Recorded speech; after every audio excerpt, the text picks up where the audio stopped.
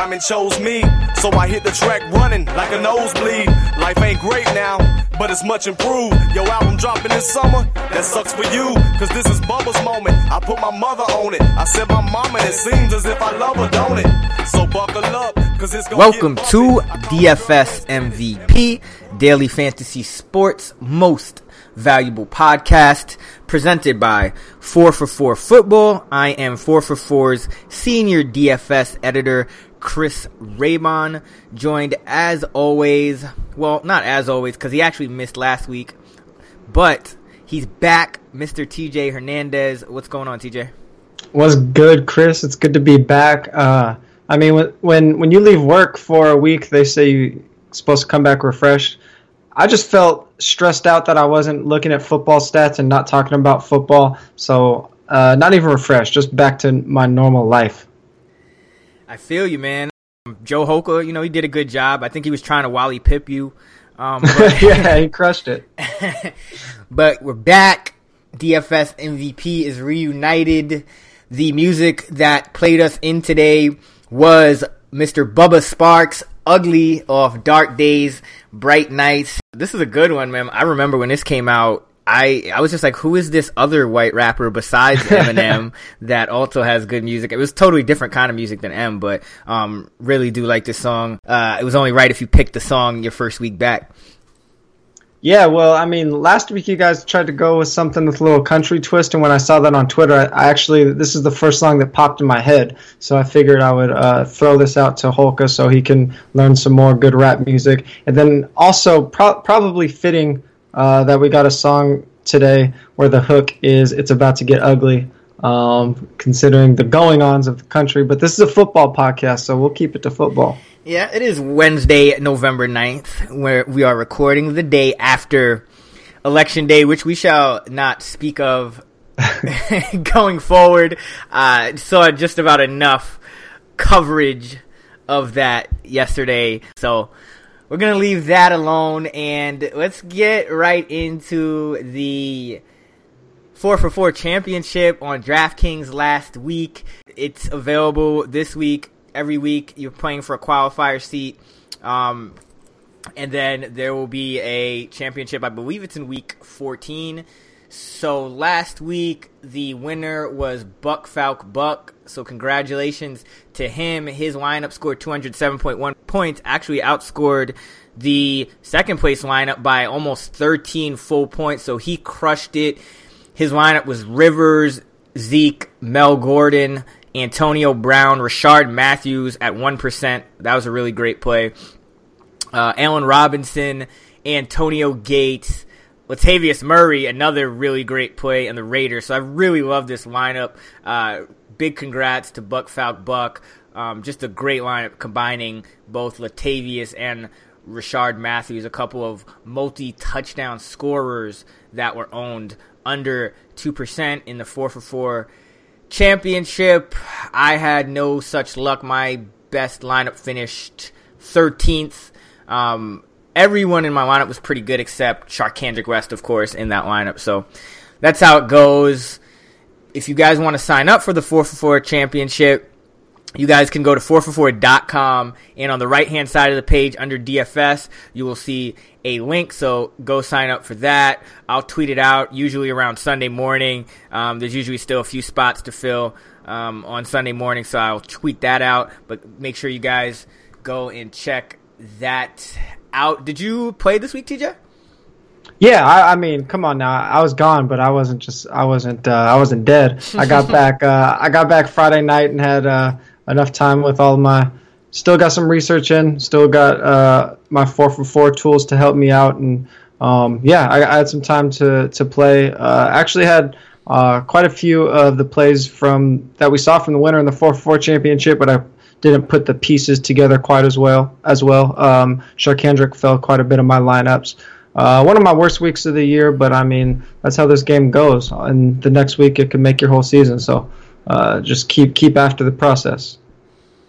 Right. And, unlike Hillary Clinton, you can come back from this. Oh, wait. I thought we weren't supposed to do that. All right. Let's go right into our quarterbacks. this one is a guy who, looking at his stats, I know he's been doing good lately, but I didn't realize he was the QB3 in points per game over the last 5 weeks. Marcus Mariota, 7,400 on FanDuel, 5,700 on DraftKings, and he's at home against the Green Bay Packers. The game has an over-under of 49.5. That is one of the highest on the slate. The Packers are a funnel defense. They're allowing the 7th most passing yards per attempt at 7.9 and the 2nd fewest yards per carry on the ground at 3.3. So I like Mariota to continue to be one of the highest scoring QBs in this game. It's another opponent where the Titans probably have some trouble stopping on defense, and that's really, I think, what gives Mariota his ceiling when the Titans are forced to throw somewhat more than probably they would like to because they're forced to score a lot of points. We saw it last week with San Diego. We've seen it with a team like Indianapolis. So Green Bay, another solid offense, even on the road, to where I think Mariota will have to put the ball in the air, and he's also shown some rushing chops as of late. So like Mariota as a pretty cost-effective play at QB in a week where some of the studs are in some tough matchups, and there's no real slam dunk play at QB, I would say. TJ? Yeah, I like that call a lot. I'm actually going to touch on that a little bit coming up. But my guy this week is Cam Newton, priced a little bit higher than probably some of the other guys that might be a little more popular. Jay Cutler will probably be a popular play. Cam Newton, 7,800 on FanDuel, 6,800 on DraftKings. Favored by 3 at home against Kansas City. We'll be talking about this quite a bit. We've talked about it in the past. You actually just mentioned it with Mariota. When we're looking at fantasy stats in the middle of the season, looking somewhere in like the 5 to 7 week, past 5 to 7 week range, specifically 6 weeks has been found to be the highest correlated with most predictive past data for what's going to come up in the future. Obviously, case by case basis, but rough estimate, we'll be looking at past 6 weeks of data for the most part. So over the last 6 weeks, Kansas City has allowed the 2nd highest touchdown rate of any team on the main slate to opposing quarterbacks, the 3rd highest fantasy points per attempt to opposing quarterbacks, and the highest touchdown rate in the red zone. So all those numbers are somewhat correlated, a little bit redundant there, but just going to show that even though you might see their overall ranking or full season ranking pretty high, even in adjusted fantasy points allowed, if we just look at the last couple of weeks or the last 6 weeks, they've really been struggling against quarterback. Last year, Cam Newton had the highest touchdown rate in the league. It was really, really high, one that wasn't sustainable. We did expect some regression, but it's kind of overcorrected so far this year. Over the last 6 weeks, it's just 3.1%. For his career, Cam has been slightly above average. The league average usually hovers around 4.5%. Cam's career's been somewhere in the 5.5 to 5.7% range. Obviously, last year was 7%, but given that his touchdown rate is below where we'd expect it to be, he has guys like Kelvin Benjamin and Greg Olsen that can convert those red zone looks. I think this is a spot against a team that is giving up a high touchdown rate where he can really get right. And this is just looks like one of those great spots to me where people are looking at stats, looking at what Cam has done, looking at KC raw stats. And if you overlook those touchdown rates, that's really where you can find some hidden value. I'm not saying Cam's just going to go completely ignored and be low owned, but this looks a lot like the our early getting on Russell Wilson last year because of very similar reasons, matchups getting very good. So I love Cam this week.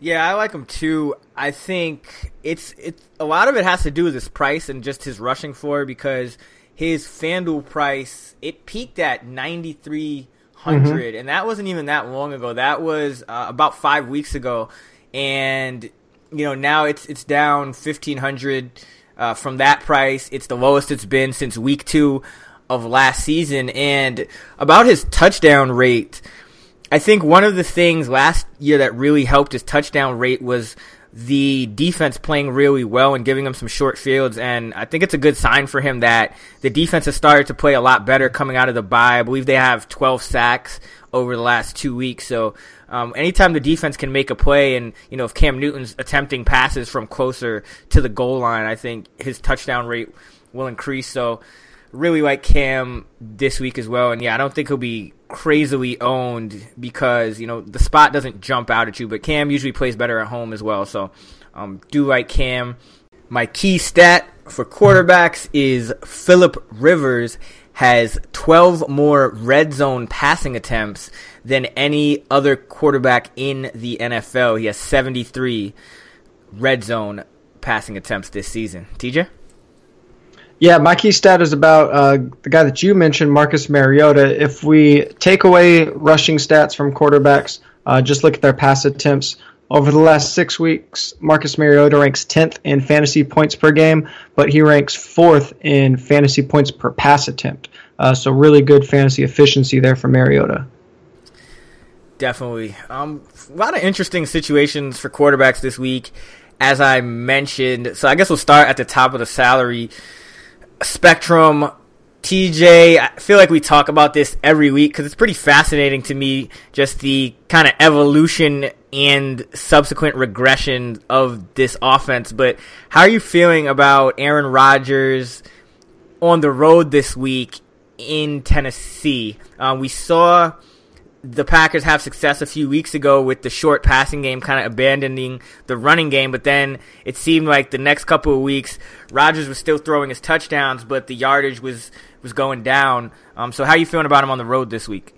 Yeah, so this is actually interesting you asked, because this is kind of the opposite of what I just mentioned with Marcus Mariota. Over the last 6 weeks, Aaron Rodgers ranks 5th in fantasy points per game, if we look just at pass attempts, but 13th in fantasy points per attempt. So his efficiency in terms of fantasy scoring through the air is actually a little bit lower than what his raw numbers look like. And even though we do like Mariota, Tennessee still is near the top of the league in terms of how many touches or the percentage of touches they're giving to their running back. So if they do slow this game down, where Aaron Rodgers has been relying on volume a little bit, and we're not used to that. We kind of are used to him being very efficient.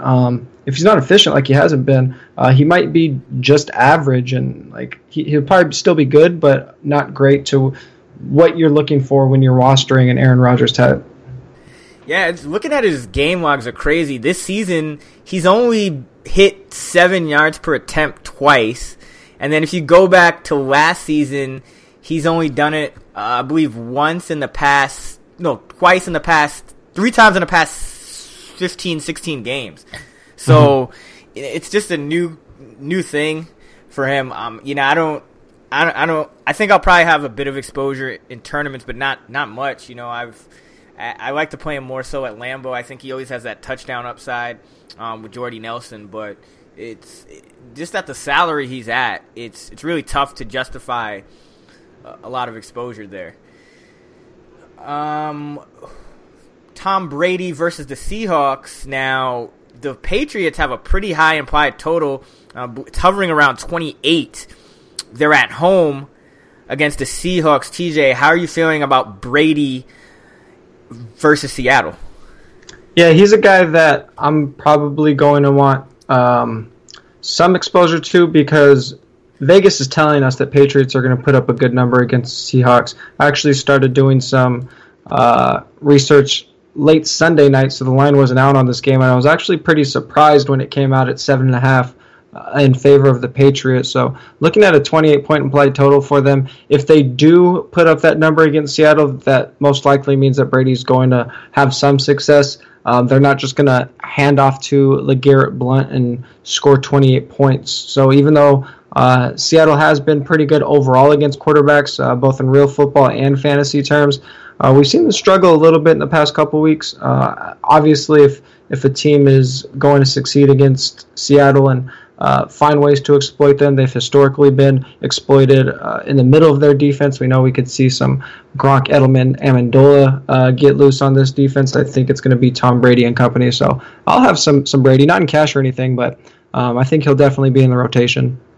Yeah, I like Brady this week. Rich Rebar, who writes a great article called The Worksheet, which you guys should check out, noted that Seattle's been giving up pretty much an an average amount of passing points to quarterbacks over these last few weeks. Early in the season, they were really shutting everything down, but they've sprung some leaks lately, and their run defense is still very strong. So I agree with that. I think the Patriots, especially with all their weapons healthy, they even might get Deion Lewis back. We're not sure yet, but they're going to have ways to get matchups that they want on the Seahawks. We've seen them do it a couple years ago in the Super Bowl where they got Gronk on a linebacker. They got Amendola into the end zone for a touchdown. They got Edelman into the end zone for a touchdown. So I don't think this is a matchup where it's just going to be a 10-7 game. I think the Patriots are going to be able to have some success coming off the bye week. And I think Tom Brady will probably be pretty low owned. So Tom Brady will probably be one of my higher exposures in GPPs this week. Another similar situation is we have Drew Brees at home in the Superdome, where we know he plays really well, but he's going against the Denver Broncos defense, which, while they have sprung some leaks on the ground, most notably last week to Latavius Murray, they have defended the pass pretty well, though Aqib Talib, not sure about his health. How are you feeling about Brees in the Dome against this Denver defense, TJ? Yeah, I mean, this is definitely going to hinge on the health of the Denver secondary, but kind of just going back to my initial once-over of the week, the first thing that kind of popped out to me is this game looks like it's going to have a pretty decent total, especially for the Saints, and I think people are naturally going to, on first instinct, look at this and say, oh, Denver's a good defense, avoid Brees, but New Orleans at home kind of overtakes that, especially if we just see how Denver has been playing the last couple of weeks. Yes, on the ground, and New Orleans does. They actually have been favoring their running backs a lot, but they're projected to put up 25 points, and they're just a different team at home. They've been insanely efficient. Drew Brees' numbers over the past few weeks he's really the only guy that's sniffing like Tom Brady territory. Matt Ryan's right there too, but he's playing really well, and we've talked about, I mean, maybe more than anything on 4 for 4 about Drew Brees and the Saints splits at home. So I like Brees just because I think people are going to overestimate how good Denver is. Yeah, I agree with you there. I do like Brady more than Brees because I think that just the way they're both pretty elite defenses, but the way you beat Seattle is more so through the air, whereas I think Oakland kind of exposed the Broncos as a team that you beat on the ground.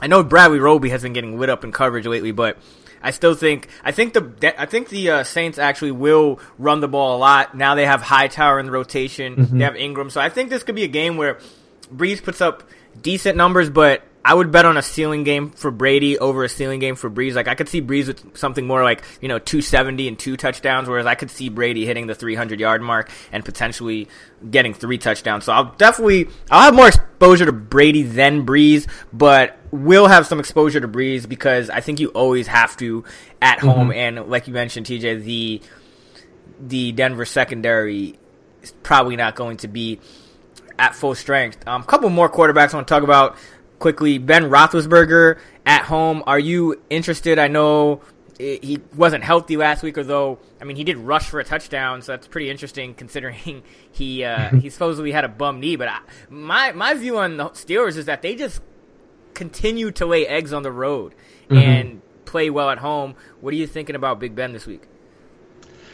Yeah, I mean, Dallas has actually been pretty decent in terms of rates, touchdown rates, fantasy points allowed to quarterbacks. They're kind of middle of the road if we adjust it for strength of schedule, so it's not like it's a daunting matchup.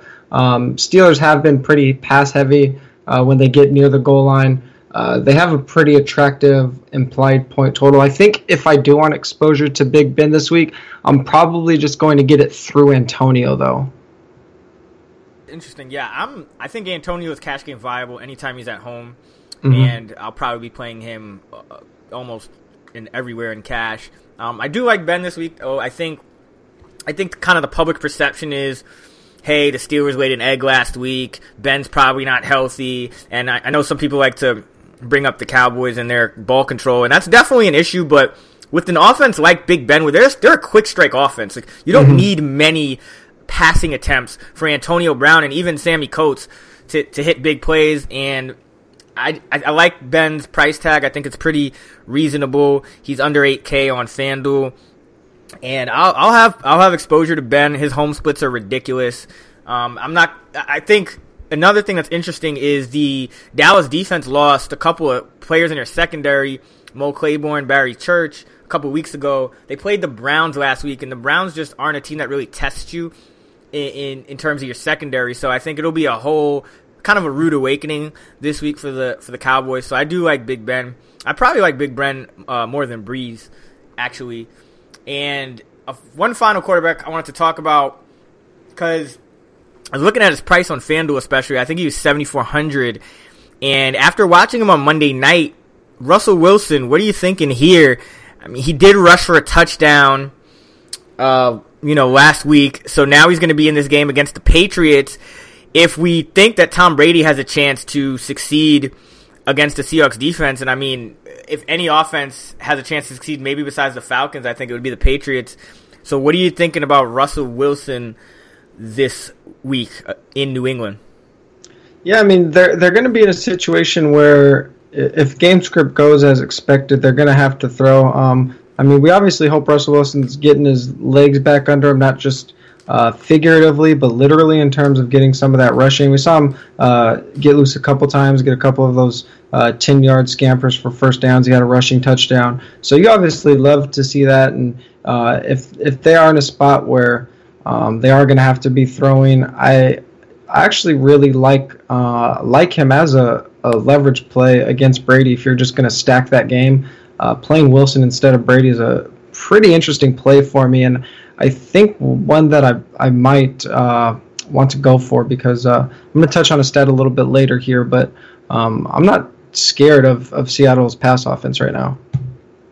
Yeah, not at all. I think I liked what I saw out of Wilson last week, and at the same time, their offensive line is really bad. And when your offensive line is really bad, usually it's harder to run than pass, because nowadays in the NFL, with all these rules, with the illegal contacts and the defensive holding, you can kind of execute a quick passing game and have some success. And that's kind of what the Seattle Seahawks have had to do. They'll throw to Graham, they'll throw to Baldwin, and they're just not running as much. And they're also talking about giving CJ Prosise a lot more playing time. And, well, he has issues in pass protection. If he's going out there as a pass catcher for Russell Wilson, then I think that also improves Wilson's outlook, because CJ can make some things happen. So I do like Russell this weekend in a game that could be a sneaky shootout. But let's get on to running backs. We spent a lot of time on quarterbacks. David Johnson is in a dream spot this week, 9,400 on FanDuel, 8,400 on DraftKings. He is the RB1 in points per game on the season. He has the most PPR points per snap of any running back, with averaging 16 or more touches per game. And you can check that out by going to the 4for4.com player touches app. And Johnson, third in the NFL in touches per game at 23.9.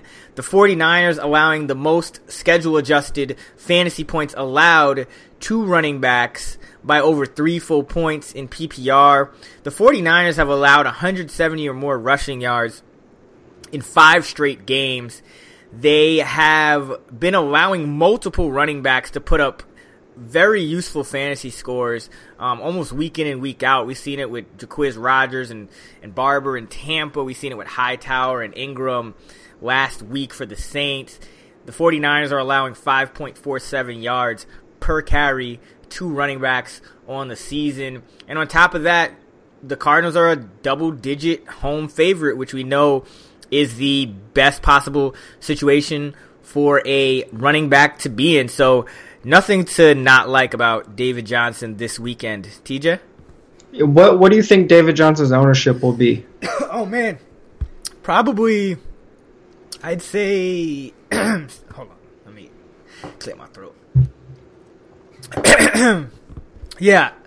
David Johnson's ownership, I would say, would be in the 30s to 40s. I don't know if it'll hit 50 only because he's pretty expensive, even more expensive than Zeke was last week. And I think it's pretty much around the same spot. Probably a little better for Johnson, but I think it'll peak around maybe 40, 45. What do you think? Yeah, that sounds about right. It's such a high percentage for such an expensive player. It's almost tempting to be underweight on him just because he's so expensive and so highly owned, but just a dream spot. If you want to load up on expensive running backs this week, I actually think there are some situations where you can do that. But if you want to go drop down a little bit, I think there's a clear cheap choice this week, and that's Darren Sproles. $5,100 on FanDuel, only $4,300 on DraftKings. He's played 80% of the snaps in consecutive weeks. The Eagles' Doug Peterson has came out and said that Darren Sproles is their lead back now. Only 3 running backs have played 80% of the snaps when active this year: Le'Veon Bell, DeMarco Murray, and David Johnson. So if Darren Sproles maintains that snap percentage that he's had over the last couple of weeks, he's really flirting with elite territory in terms of workload. 16-plus touches in consecutive weeks, including 7-plus targets per game. Atlanta ranks 30th in running back adjusted fantasy points allowed, and they are one of just 5 teams that allow at least 1 full PPR fantasy point per touch to opposing running backs. So that's obviously a really big number if you're projecting your guy for 15 to 20 touches, and he's getting a full point every time. That's a pretty good floor to have. Most definitely love the Sproles calls. Sproles is carrying some of my 0 running back MFL 10 teams. Key stat, Le'Veon Bell's $8,100 price tag on FanDuel has not been lower since week 17 of 2013. TJ? Yeah, this isn't even my key stat. I'm just going to do a bonus key stat. I guess we're trying to keep up with Holka still, but Le'Veon Bell's averaging 9.2 targets per game this year. Only 18 wide receivers are averaging that over the last 6 weeks. So Le'Veon's like a top 20 wide receiver that plays running back right now. But my key stat, over the last 6 weeks, only Melvin Gordon has a higher red zone expected value than Devontae Freeman. Red zone expected value is a metric that I created that I really like to reference. It basically just quantifies red zone touches instead of grouping them all together, and tells us how many points we'd expect a player to score on those touches. But Freeman's converted just 3 of those 15 red zone opportunities into scores. We know we've seen him be a very efficient red zone scorer before. That's a number that tends to regress either to a league mean or to a player mean, and it looks like Tevin Coleman's going to be out again. So I like Freeman's scoring opportunities. Yeah, and just quickly on Melvin Gordon, I mean, the breakout is happening. Yeah. The numbers were always there this whole season because he was getting so many looks in close, but these last few weeks, I've seen him break some tackles and make some runs that I just haven't seen from him previously in his career. I think it was the Atlanta game where it was a key 4th and short, and Melvin Gordon was just stopped dead in his tracks short of the line to gain, and he just broke a tackle and somehow picked up the first down. And then last week, in a crucial situation late in the game, just broke a tackle and made like a 40-50 yard, broke a couple tackles and made like a 50-yard run. And that was really Gordon's problem earlier in his career. He was kind of a guy who was just getting what was blocked, and that was it. But lately he's shown a lot more ability to elude tacklers and get away and coming through really big, and I think he's only going to get better as the season progresses. So, like Gordon as well as Devontae Freeman. TJ, DeMarco Murray's price, I tweeted this earlier. DeMarco was stuck on about 2 fantasy points at halftime last week against the Chargers, and I believe, I would assume anyway, that that's kind of when the sites are finalizing their salaries for the next week, because the salaries usually come out around the Sunday night game. So DeMarco Murray's price dropped $700 on both FanDuel and DraftKings, but he ended that game last week with about 21 DraftKings points and 18, 19 FanDuel points or so. Green Bay, we know they have a good run defense. They're allowing only 3.3 yards per carry, but at the same time, they are not impervious to giving up touchdowns. For example, we saw Frank Gore get in the end zone twice last week against them. How are you treating Murray this week? He's only 7,400 on FanDuel, which kind of seems ridiculous. Is he cash game viable for you, or how are you feeling about that considering the defense? I mean, if it was one of those weeks where it was really hard to find a running back, he would be cash game viable for me just because of the workload. Like, that carries so much weight for me when I'm deciding who I want to play, even overrides matchups for running backs. 25 touches per game, 80% of the backfield work. You just can't duplicate that. Tennessee has actually shifted to more run heavy in the red zone, where first 3 or 4 games they're actually one of the most pass heavy teams in the red zone. So even though DeMarco Murray was a part of that, getting red zone targets, he's seen as many looks inside the 20 and especially inside the 10 as any running back. The only reason that I would say no is just because all the expensive guys are really attractive this week. I mean, I think Melvin Gordon, David Johnson, definitely Le'Veon, even Zeke, I'd probably this week play over DeMarco. But he's fine. I mean, if for some reason that's the puzzle that you build and he just fits perfectly into it, I'm not against it. Yeah, I agree. I think at this point Murray's pretty much matchup proof. That's kind of how I thought it would go this whole season. I remember having a ton of exposure to him in week 1 against the Vikings when pretty much nobody did, and I think he came through with a couple of touchdowns. I think they run block really well, and especially on FanDuel, I'm fine with it because Murray is 7,400, and even a guy like Jay Ajayi is 7,800. Gordon's 83, Bell's 81, and Johnson's over 9K and Zeke is 8.9. So I mean, if that's really the way you want to go with a cheaper running back or something like that, I mean, Sproles is always an option too, but do not have a problem with Murray at all. Let's go to wide receiver. Antonio Brown is 8,600 on FanDuel, 8,900 on DK going against the Cowboys. Brown's FanDuel price hasn't been lower in over a year. I mentioned the Cowboys D will be without Claiborne, Church, and since the start of 2014, Brown has just been wrecking it at home. He averages 111.8 yards and 1.05 touchdowns at home. On the road, those averages drop to 99 yards and 0.4 touchdowns. So over double the touchdown probability when Antonio Brown is at home. Pretty much always in play for me when he's at home. And then Jordan Matthews, a guy I talked about last week, he is 5,900 on both sites, and he has 65 receiving yards and or a touchdown in 7 of 8 games this season. That's a high level of consistency. He leads the Eagles in target market share at 24% and target market share inside the 10 at 22.2%.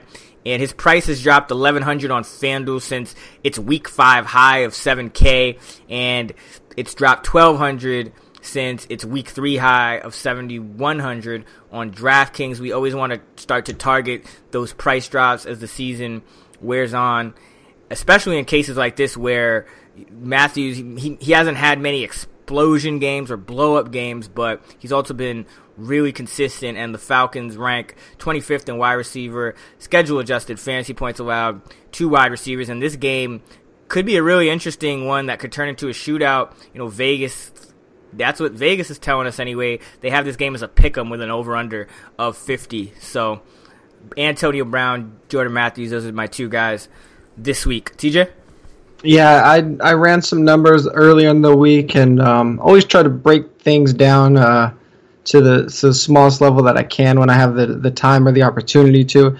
Antonio Brown's been the most consistent week-to-week wide receiver in terms of target share, whether it's been Landry Jones or Ben Roethlisberger. He's just consistently seeing that 23% or 24% of the team target. So even though there might be some guys that maybe have a higher target share on the season, there are players that could see some highs and lows, maybe 40% one week and 10% the other week, where Antonio, you just know what you're going to get. So I always love him in cash. My first wide receiver this week is Alshon Jeffrey, $7,200 on FanDuel, $6,600 on DraftKings. The Bears are playing against the Buccaneers, who rank 28th in wide receiver adjusted fantasy points allowed. I mentioned Jay Cutler quickly when we were talking about quarterbacks. He's going to be back under center for the Bears. Over the past 2 seasons with Cutler, Alshon is averaging just under 6 catches on about 10 targets for 89 yards and just under half a touchdown per game, averaging 17 PPR points per game with Cutler. Without Cutler, those numbers drop down to about 4.5 catches on 8.5 targets, just under 64 yards, no touchdowns, and averaging about 11 PPR points. So pretty big splits with and without Cutler.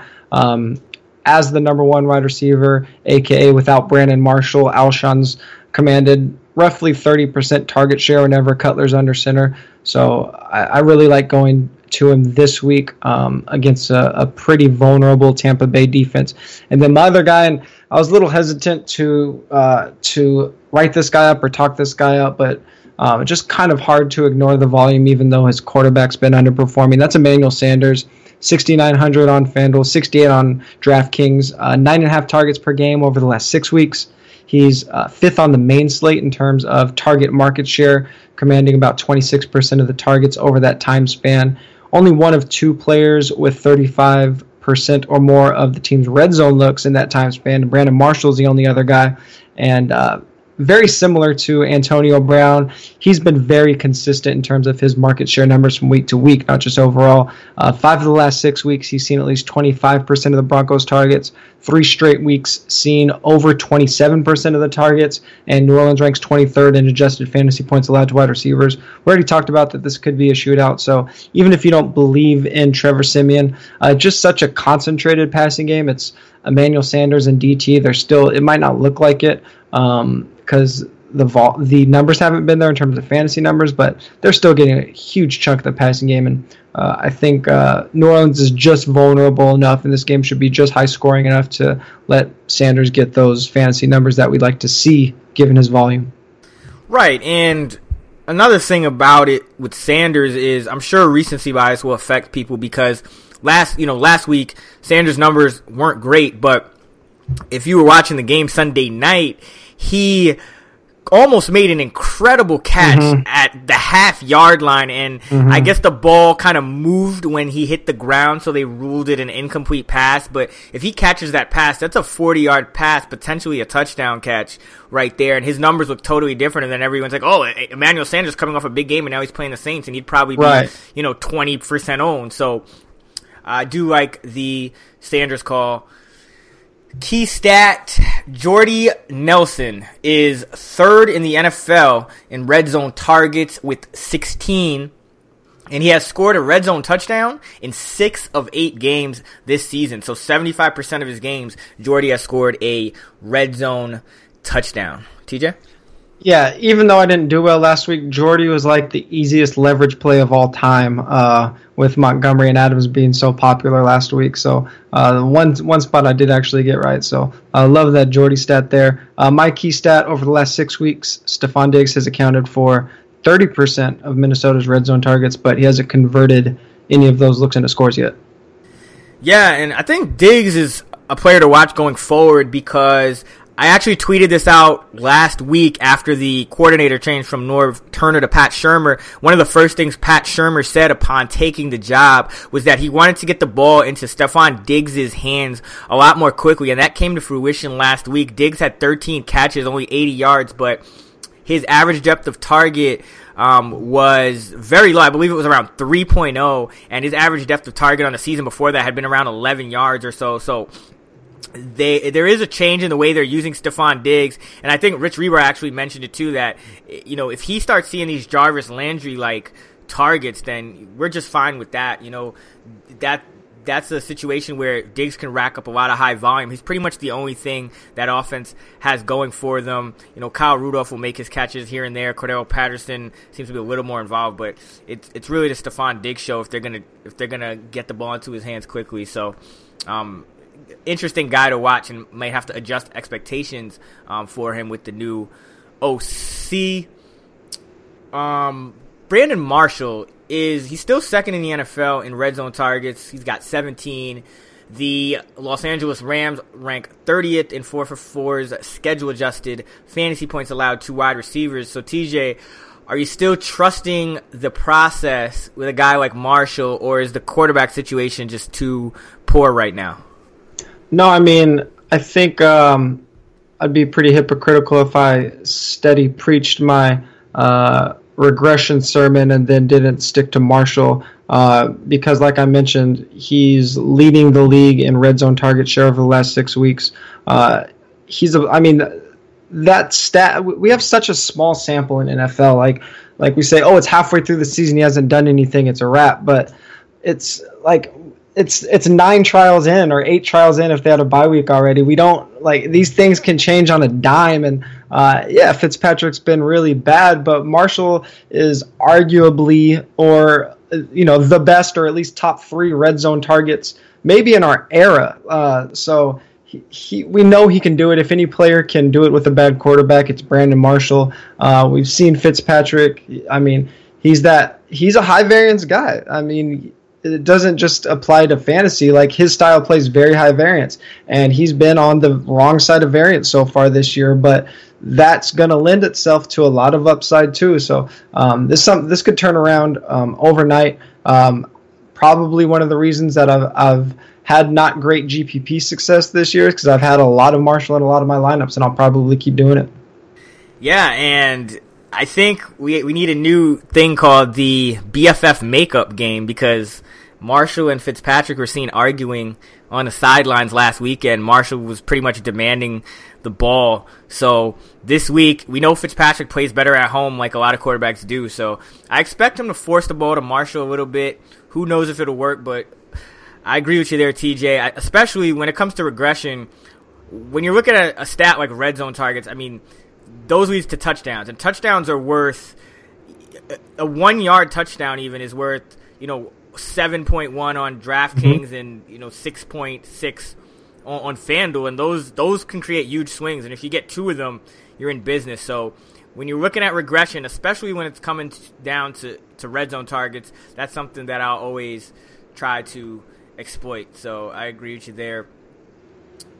Tight end Antonio Gates, 5,700 on FanDuel, 3,900 on DK, going up against the Dolphins at home. Gates is 4th in red zone targets on this season at 14, even though he's missed a couple of games. He's seen 10, 9, and 9 targets over the last 3 games. Hunter Henry's Week 10 status is in question after he didn't even get in any practice time last week, and his role was decreasing before his injury. Henry's last 4 snap percentages were 82, 68, 63, and 56. And tight ends not named Travis Kelce historically do better value-wise as a home favorite, and that's the position Gates is in this week. Gates it's ugly with Gates, but he might be one of the cheapest sources of touchdown equity in DFS, because Phillip Rivers just will force the ball to this guy in the red zone, and Gates will make the catches. So Antonio Gates at home against Miami this week. TJ? Yeah, I love that call a lot. My guy this week, and probably not a guy that I'm going to be rolling out in cash. I'm probably somewhere like in the Zach Miller range on cash, but a guy that stands out to me and I just want to talk about is Jimmy Graham. $6,600 on FanDuel, $5,300 on DraftKings. We already talked about this game a little bit, New England and Seattle. We talked about Russell Wilson. Jimmy Graham's taken over the lead role. He leads tight ends in target share over the last 6 weeks. He's the only tight end seeing 25% of the team targets in that span. Leads tight ends in red zone target share, 36.4% over that span. New England's 23rd in tight end AFPA. Seattle 7-point underdogs, and we know that's going to lend itself to passing. Per our guy, Mike Clay, Seattle has the 5th highest pass rate when adjusted for game flow this year. So not only is it a spot where game flow should lend itself to passing, but Seattle's just been pass-heavy team this year. Doug Baldwin doesn't have a red zone target since week 3, so if they are looking to score, they're looking Jimmy's way. Over the last 6 weeks, only 2 teams' running backs have accounted for a lower percentage of team touches in Seattle. They're one of 4 teams giving their running backs less than 50% of the touches. So they're going to come out with a pass-heavy game plan. They're probably going to be behind. I do understand the caveat that Belichick's going to take away the number 1 pass target, but just that volume in a spot where I don't know if he'll be low owned, but if he is, there's just too much pointing in a positive direction where I'll take the gamble on Belichick shutting him down in a few spots. Yeah, I mean, I think it's definitely a risk, but at the same time, like you mentioned, there's a lot of upside there. I mean, we saw just the damage just the domination that Graham can achieve last week. A couple of one-handed touchdown catches, and he hurdled a guy, straight cleared him. So, I mean, I think it's a low floor and it's a high ceiling. I believe it was it 2013 or 14 when Graham got goose-egged by it was the Patriots that they goose-egged him once, right? Yeah, he has been goose-egged by John Paulson actually put out a game splits app against New England and he has one game in his career against New England, 1 target, no catches. Oh, I think it's 6 targets, no catches. Oh, 60. Yeah, I think you're right. Yeah. One game. Yeah, so there's definitely some floor risk there, but the upside is it's as high as any tight end on the slate, maybe, except for Gronk, just because of the way Graham is physically dominating. Yeah, this could be the week where tight end and flex wins the millionaire. Jimmy Graham and Gronk could just go at it. That would be really interesting. You heard it here first, guys. DFS MVP, Graham and Gronk. My key stat for tight ends: Zach Ertz set a season high in targets last week with 8 and got multiple red zone targets for the first time all season. TJ? My key stat is about the guy that you talked up. Antonio Gates has seen at least 20% of the Chargers' targets in 4 straight weeks, and he leads the league in red zone targets over the last 6. Greg Olsen has been one of the most consistent players at any position this season. Had maybe 1 bad game with single-digit PPR points.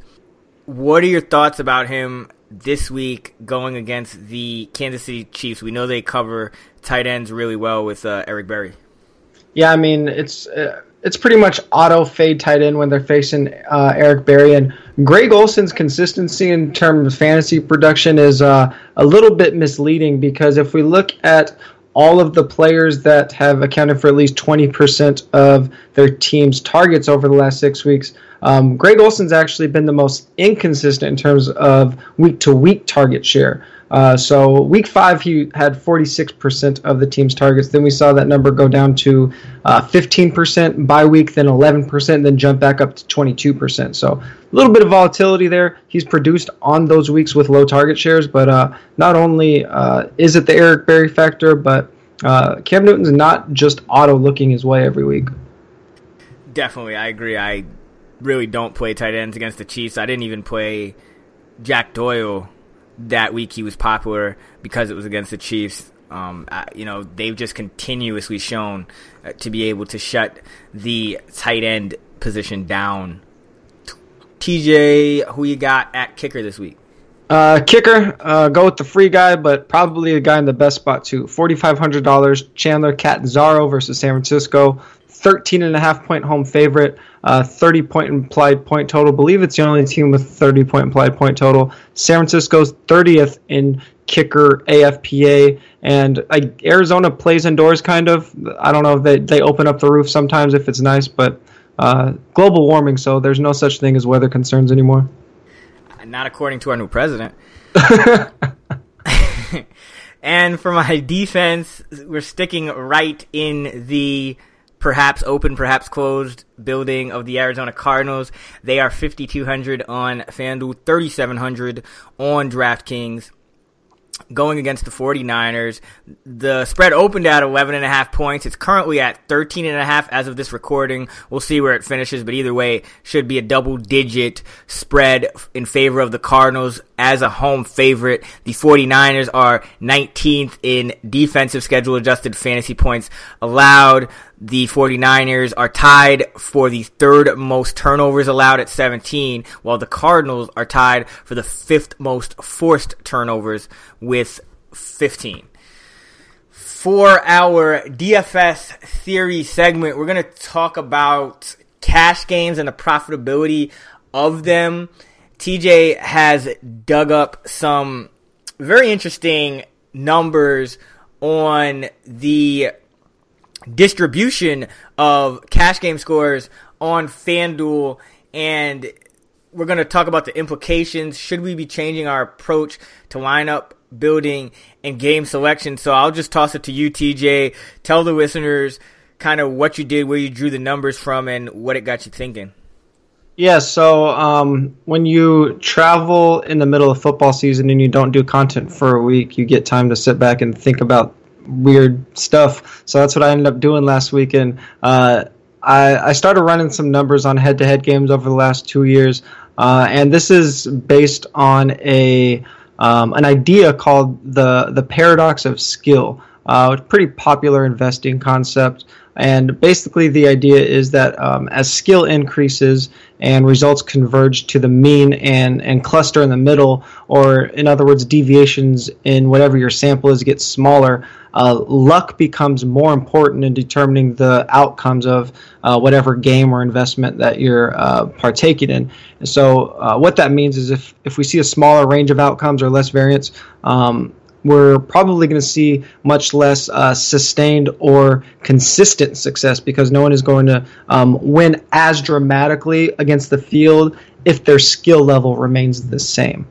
So that's just kind of what this idea is based on. And then in DFS terms, I'll try to break this down as simple as possible without people actually having their eyes on it. So in 2015 on FanDuel, and this is pulled from my results, which spans thousands of head-to-head games from the $1 to the $25 level. So I think it's a pretty good representation of the population. Average score in 2015 was 115, just over 115, 115.65, and with a standard deviation of 24.5. 2016, 115, just under 115, so really close, but a standard deviation of 21.9, and I'll come back to those numbers. So looking at FanDuel head-to-head scores this year compared to last year, we see a marginally smaller average score, but a somewhat noticeable smaller deviation in scores. And if we're looking at the distribution of scores for both 2015 and 2015, we see distributions that on a graph, it looks like a somewhat normal distribution, but we see much more clustering of scores near the average in 2016 and significantly fewer scores at the tails of these distributions. So that suggests that people are building cash game lineups with less variation in them. In 2015, as I mentioned, the sample of these scores saw a bigger deviation, and the average was pretty much the same, which resulted in a CV, coefficient of variation, which we've used a lot to measure player consistency at 4for4, of 21%. That's that number we want to focus on, the CV. And in 2016, if we look at the average of about 115, but the standard deviation of just 21.9, that results in a CV of 19. So a smaller CV. So if the CV is smaller, that means scores are more consistent. So the average DFS player seems to be putting out a more consistent head-to-head score closer to the average. And additionally, because of the differences and variations of these scores, last year we saw just over 51% of scores fall below the average FanDuel head-to-head score, while this year just about 49% of those scores are falling below the average. So when we're talking about distributions, even though the averages can be the same, we can see these numbers coming from a different place. So more players are scoring above average this year, even though the average hasn't changed. So essentially, if you're a player that averages, just whatever above the average, if you're averaging 117 FanDuel points per week, so far this year, you're beating fewer opponents, even though the averages remain the same. And in a game where percentage points in your win rate can have exponential impacts on your weekly results and variance, this is really, really huge. Yeah, and a lot of interesting things there. So I'll just try to sum it up. Essentially, there are a lot more scores clustered closer to the mean. Like, there aren't as many scores on the high end, but there also aren't as many scores on the low end. So if you're kind of an average player, you're probably not beating quite as many people as you would have previously. And one of the things I wonder is if it has anything to do with ownership, because I'm wondering if either there's been more chalk ownership and that's kind of producing this distribution in 2016 that's closer to the mean, whereas as the industry grows and as more people start consuming content, that maybe the ownership for the highest owned players is increasing. I'm not sure if that's the case. I haven't looked at historical ownership rates for 2016 versus 2015. But another thought I had as you were saying that, TJ, was that you're saying how there are more above average scores, but there is the distribution isn't quite as wide. I wonder if that's just due to the fact that this season, especially early in the season, the chalk was hitting a lot, and we know in cash games, that's where the chalk players are going to see the most ownership. So I wonder if it's kind of just one of those sampling situations where maybe because we had a bunch of weeks early on that the chalk was hitting, that since the chalk was hitting, that kind of lowered the distribution, but it kind of, if you didn't have the chalk, you were kind of screwed with your average. But if you did have the chalk, maybe that led to a few more scores than usual being above average. Yeah, I mean, so a couple things. There is, after we finish this theory discussion, I'm going to talk about a few caveats of this whole idea, just because of exactly what you said, because of the sample size. But yeah, there's a little bit of like chicken or egg here, because if players are getting better, that just means there's going to be more chalky plays. Because if we just think about the extreme, if there's one optimal lineup and everyone found that lineup, then yeah, everyone's going to have a lot more similar scores. But if they are doing that, even if whether the chalk is hitting or not hitting, if a lot of people are having very similar lineups, even if the chalk doesn't hit, those scores are still going to continue to move kind of in unison, because there's not a lot of variation in lineups. So probably a little bit of chalk hitting, a little bit of people getting better, a little bit of ownership being higher, and probably a little bit of noise, but I think it's still interesting. Most definitely. So you had some more kind of points just about, the distributions and stuff like that, and the standard deviation. So why don't you go into that? Yeah, so I mean, if we just assume that all of these things are true, if we assume that players are getting better, that scores are getting tighter, that the deviation is getting smaller, and what can you do about it? So there's a few options. You can play fewer cash games. You can change how you build your lineups, or you can hedge your lineups more. So I'm just going to go through these options, and I'll run through them quickly and then let you respond to them, Chris. So play less cash games. So because the NFL is so unique in terms of how many chances we get to play, just 17 weeks, I think playing fewer cash games might not be the perfect approach, because there's only 17 weeks. If things go bad, it could go really bad. Whereas if NFL was, say, the length of the NBA season in terms of number of games, I might be playing like 50-50 cash versus GPP, because I could just run it back every single week, just play a smaller percentage of my bankroll. That could be disastrous with just 7. You can have a 17-game losing streak really easily.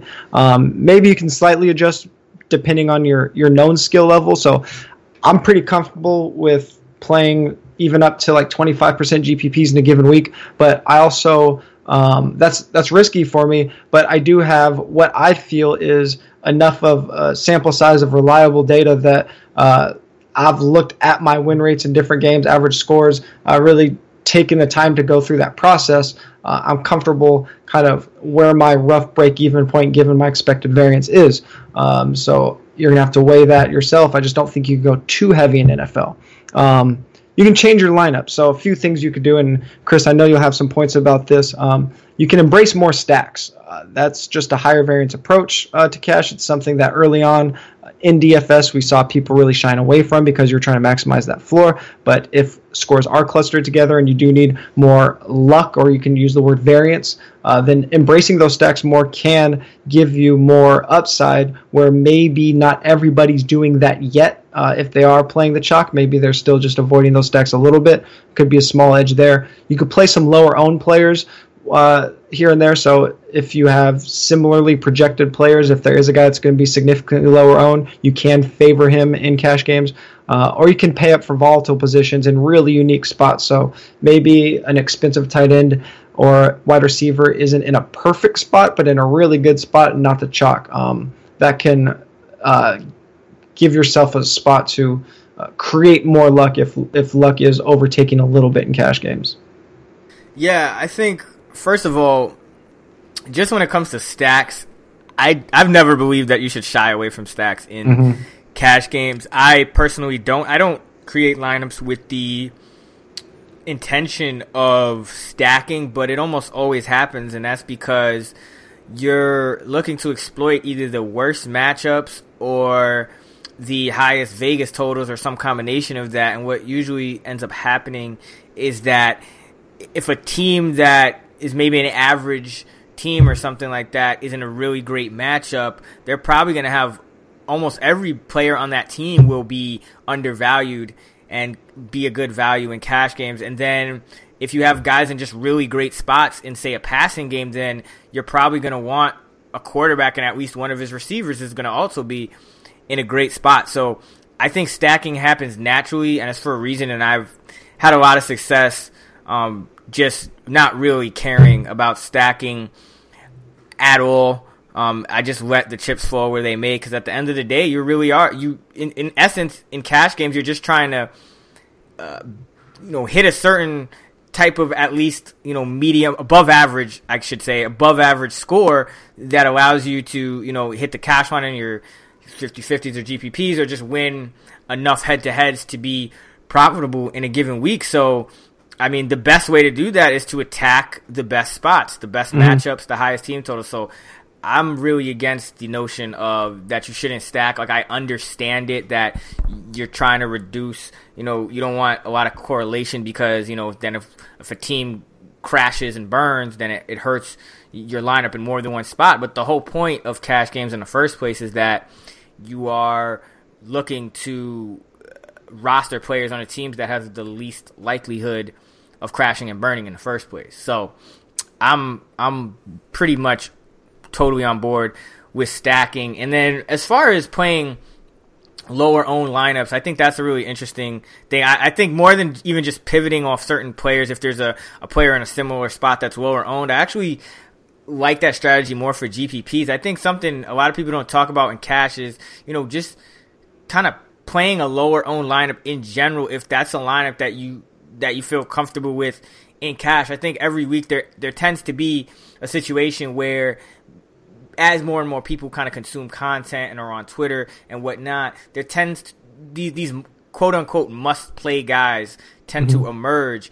And for example, this week it's David Johnson, and I probably will be playing David Johnson everywhere in cash. Yes, because I just think that you can make lineups doing it, but I can see a situation where, for example, on FanDuel, David Johnson's 9,400. I'm fine with playing Melvin Gordon at 8,300 and Le'Veon Bell at 8,100, and that would probably give me just a totally different roster construction than almost everybody else because they're going to play David Johnson. But now I have, salary that I can strengthen places where other people's lineups might not be as strong. So I think what happens in cash, and the cause of some of these distributions, is just that in a given week there's certain chalk plays, and once people insert those chalk plays, especially because those chalk plays are usually the most expensive, you only have so many options the rest of the way in your lineup. So if you make a mistake in one place, and let's say you play like the wrong wide receiver, the wrong tight end or something, even though you had that chalk play, you're going to be not in a good spot. So I think people have to at least consider, just trying to make strong lineups where it's balanced, where the floor is going to be high, and not just focus on, jamming guys in, because I think that's what ends up hurting a lot of people is they'll have a couple of the right guys that they jammed in, but they might not, because, not everyone has the same skill level, whereas a pro or a shark or whatever, an expert, might be able to still create a strong lineup while jamming a bunch of guys in. Some people with lesser skill levels might actually be better off if they just created a more balanced lineup and didn't feel like they were forced to jam people in. So I think you kind of have to know, as TJ, you alluded to, just know your overall skill level and what you're able to do, and look at not just your average score, your median score or whatever, but look at the lineups where you had the most success and look at the lineups where you maybe didn't have as much success, and look at the lineup construction, because that's really what DFS comes down to. It's you're sitting there and how are you constructing your lineups, especially in cash games. In GPPs, a lot of times you can use something like the 4-for-4 lineup generator, and you can pick a player pool and then create multiple lineups, and sometimes that works better for GPPs because that takes some of the emotion out of actually creating lineups, whereas once you narrow down your player pool in a GPP, if you can use something like a lineup generator, then you won't sit there and say, I can't play this guy, or I can't play these two guys together. I want to only play these two. If you're using a lineup generator, it kind of takes some of those cognitive biases that might end up hurting you in a GPP, where you usually benefit from the unexpected or something that's not maybe as rational. But in cash games, I think you really do have to review your lineup construction and review where are you best. Are you best when you're jamming in a bunch of studs and then building around that, or are you more at your best when you're just kind of building maybe a little more of an unsexy lineup, but it's a little more balanced from top to bottom? That's something that I think everyone should take into account. Yeah, and before I move on to hedging your lineups, I do want to touch on one more thing, and I think that people are a little adverse to stacking, like we talked about, and I do think there's a tipping point. I mean, sometimes if I'm thinking about playing three guys in an offense in a cash game, I get a little bit uncomfortable. But also, you should be price sensitive too, and I think people just see Chicago in their lineup 3 times and get nervous. But I mean, if all those guys are min priced, I mean, that's an extreme example, but that's arguably less risky than just stacking a quarterback with his running back if they're maximum salary. So I mean, we're trying to minimize our margin of error, and the more expensive our asset is, the larger that margin of error is going to be, just because we're investing so much more. So I think not shying away from stacking, but I think there are opportunities where stacking, you can kind of protect yourself, minimize your margin of error.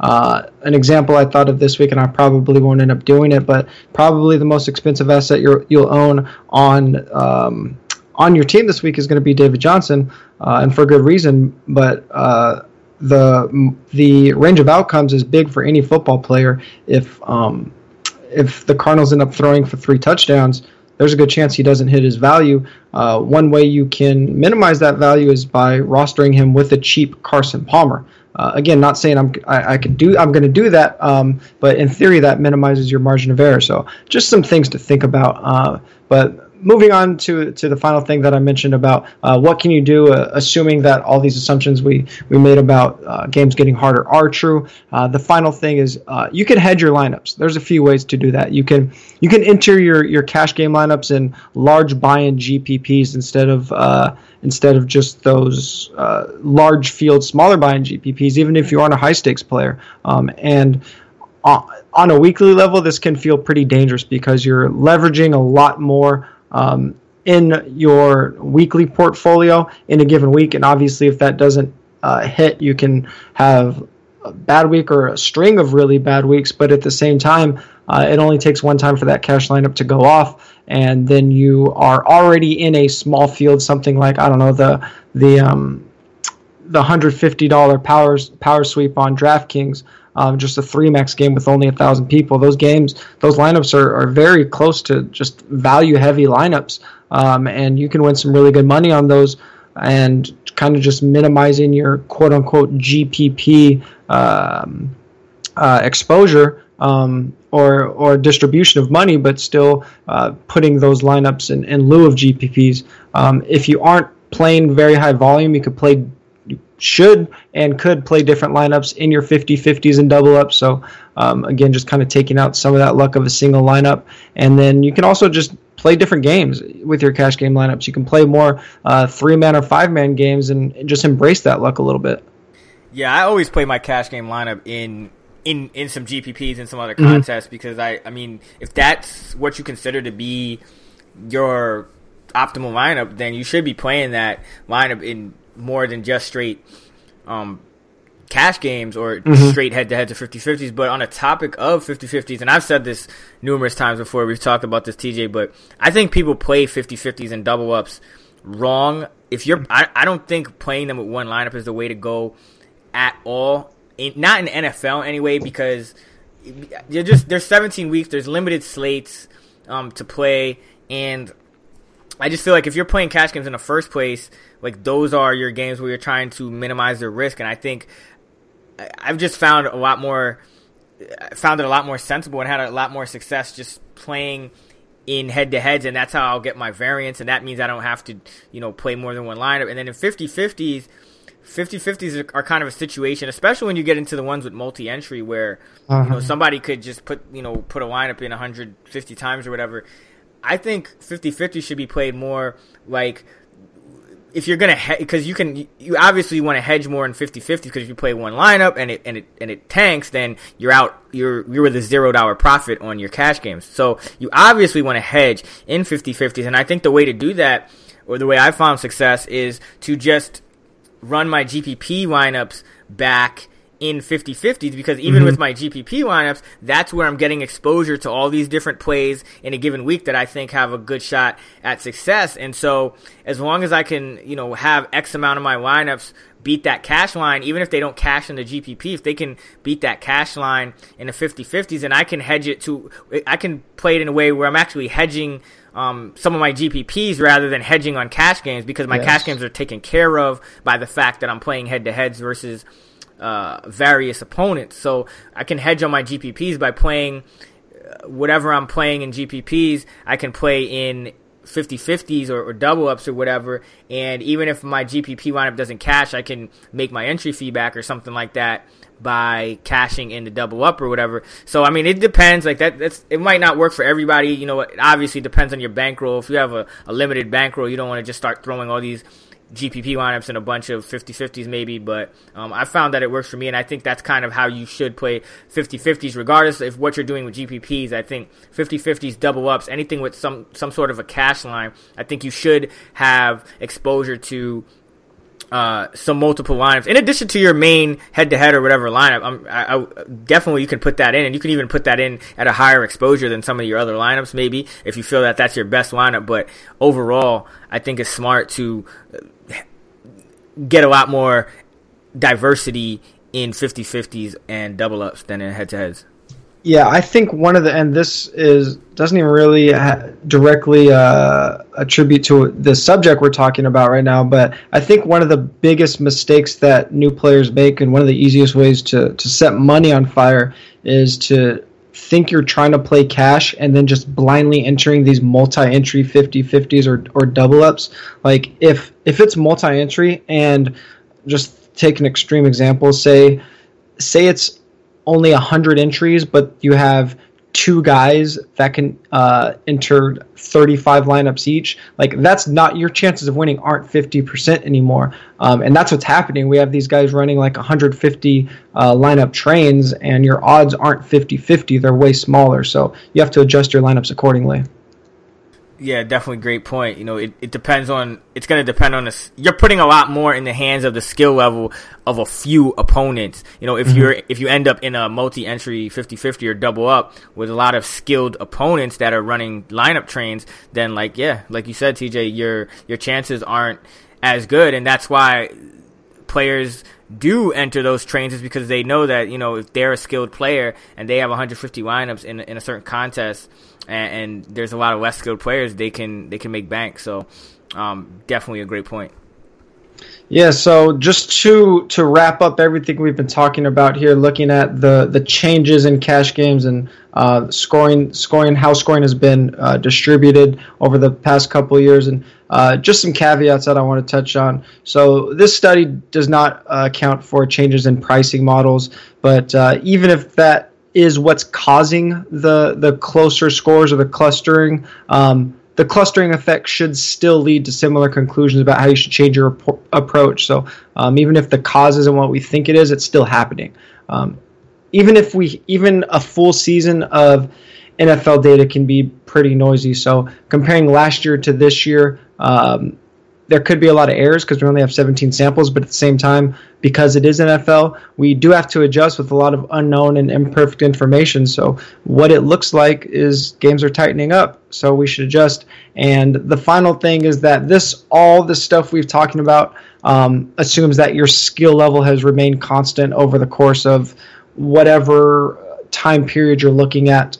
But again, that's a really hard thing to know in NFL. We only get a few weeks to try to figure it out. So it's easier to sample the population than to sample your own skill simply because of sample size. So even though I would like to think I'm getting better every week, it might only be marginally better. It might only be 0.1 point on my FanDuel score better per week, which isn't enough to just keep going with the same exact approach. Most definitely. Great way to wrap it up. You want to quickly talk about Roster Coach, TJ? Yeah, Roster Coach is a site that I founded that really focuses on the process of DFS. Just shows you exactly what experts like Chris and myself are going through every single week, how we're managing our player exposures, how we're narrowing down our player pool, not just telling you players that we're looking at.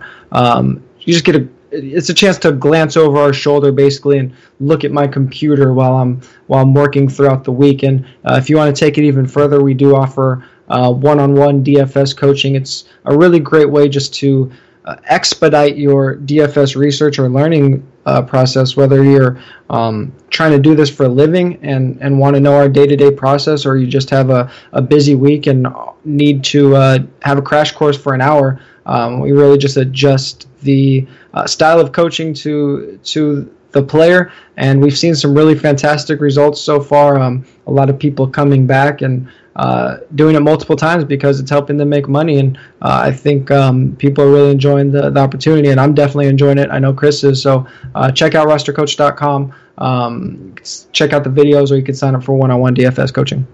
Yeah, definitely a fantastic site. Also want to remind you guys once again to go to the 4for4 homepage, and on the right-hand side you can get into the 4for4 DraftKings Championship qualifier. The championship will be held later on this season, so make sure you get a seat to that. And check out 4for4's DFS subscription. The price has dropped to $59 for the rest of the season. So if you've been thinking about subscribing, but the initial price was a little too high for you, there is a discount now, and you can actually get a little more of a discount if you check out my pinned tweet. I am at Chris Raybon. That's ChrisRaybon. And also make sure you guys follow TJ at TJ Hernandez. That's TJ Hernandez. Puts a lot of great information on his Twitter account relevant to fantasy and DFS all day, almost every day. So make sure you follow us both on Twitter. We really want to thank you guys for tuning in and listening. We really appreciate all the love, all the positive feedback, and we would appreciate any reviews or retweets. Really, really have a blast doing this for you guys. So keep tuning in, and we'll keep bringing the heat for you guys. Any last words, TJ? We're about to get shmoney up in here. Let's get this shmoney.